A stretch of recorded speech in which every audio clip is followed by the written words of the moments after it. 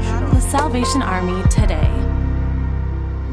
Founded in 2011 in Cleveland, Tennessee, Inman Coffee is a one-of-a-kind ministry of the Salvation Army that daily aims to reach and develop young persons for Christ.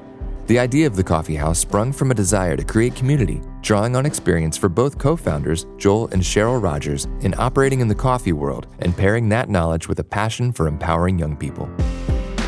The Rogers found it important to create the environment while also ensuring that the coffee was grown and prepared in appropriate fashion. At Inman Coffee, the coffee itself is responsibly sourced and acquired via direct trade, with the clear aim to change lives around the globe. On top of the delicious coffee, tea, and baked goods, Inman Coffee also hosts musical shows that have helped to launch the careers of many renowned artists, both locally and nationally. To learn more, visit inmancoffee.com.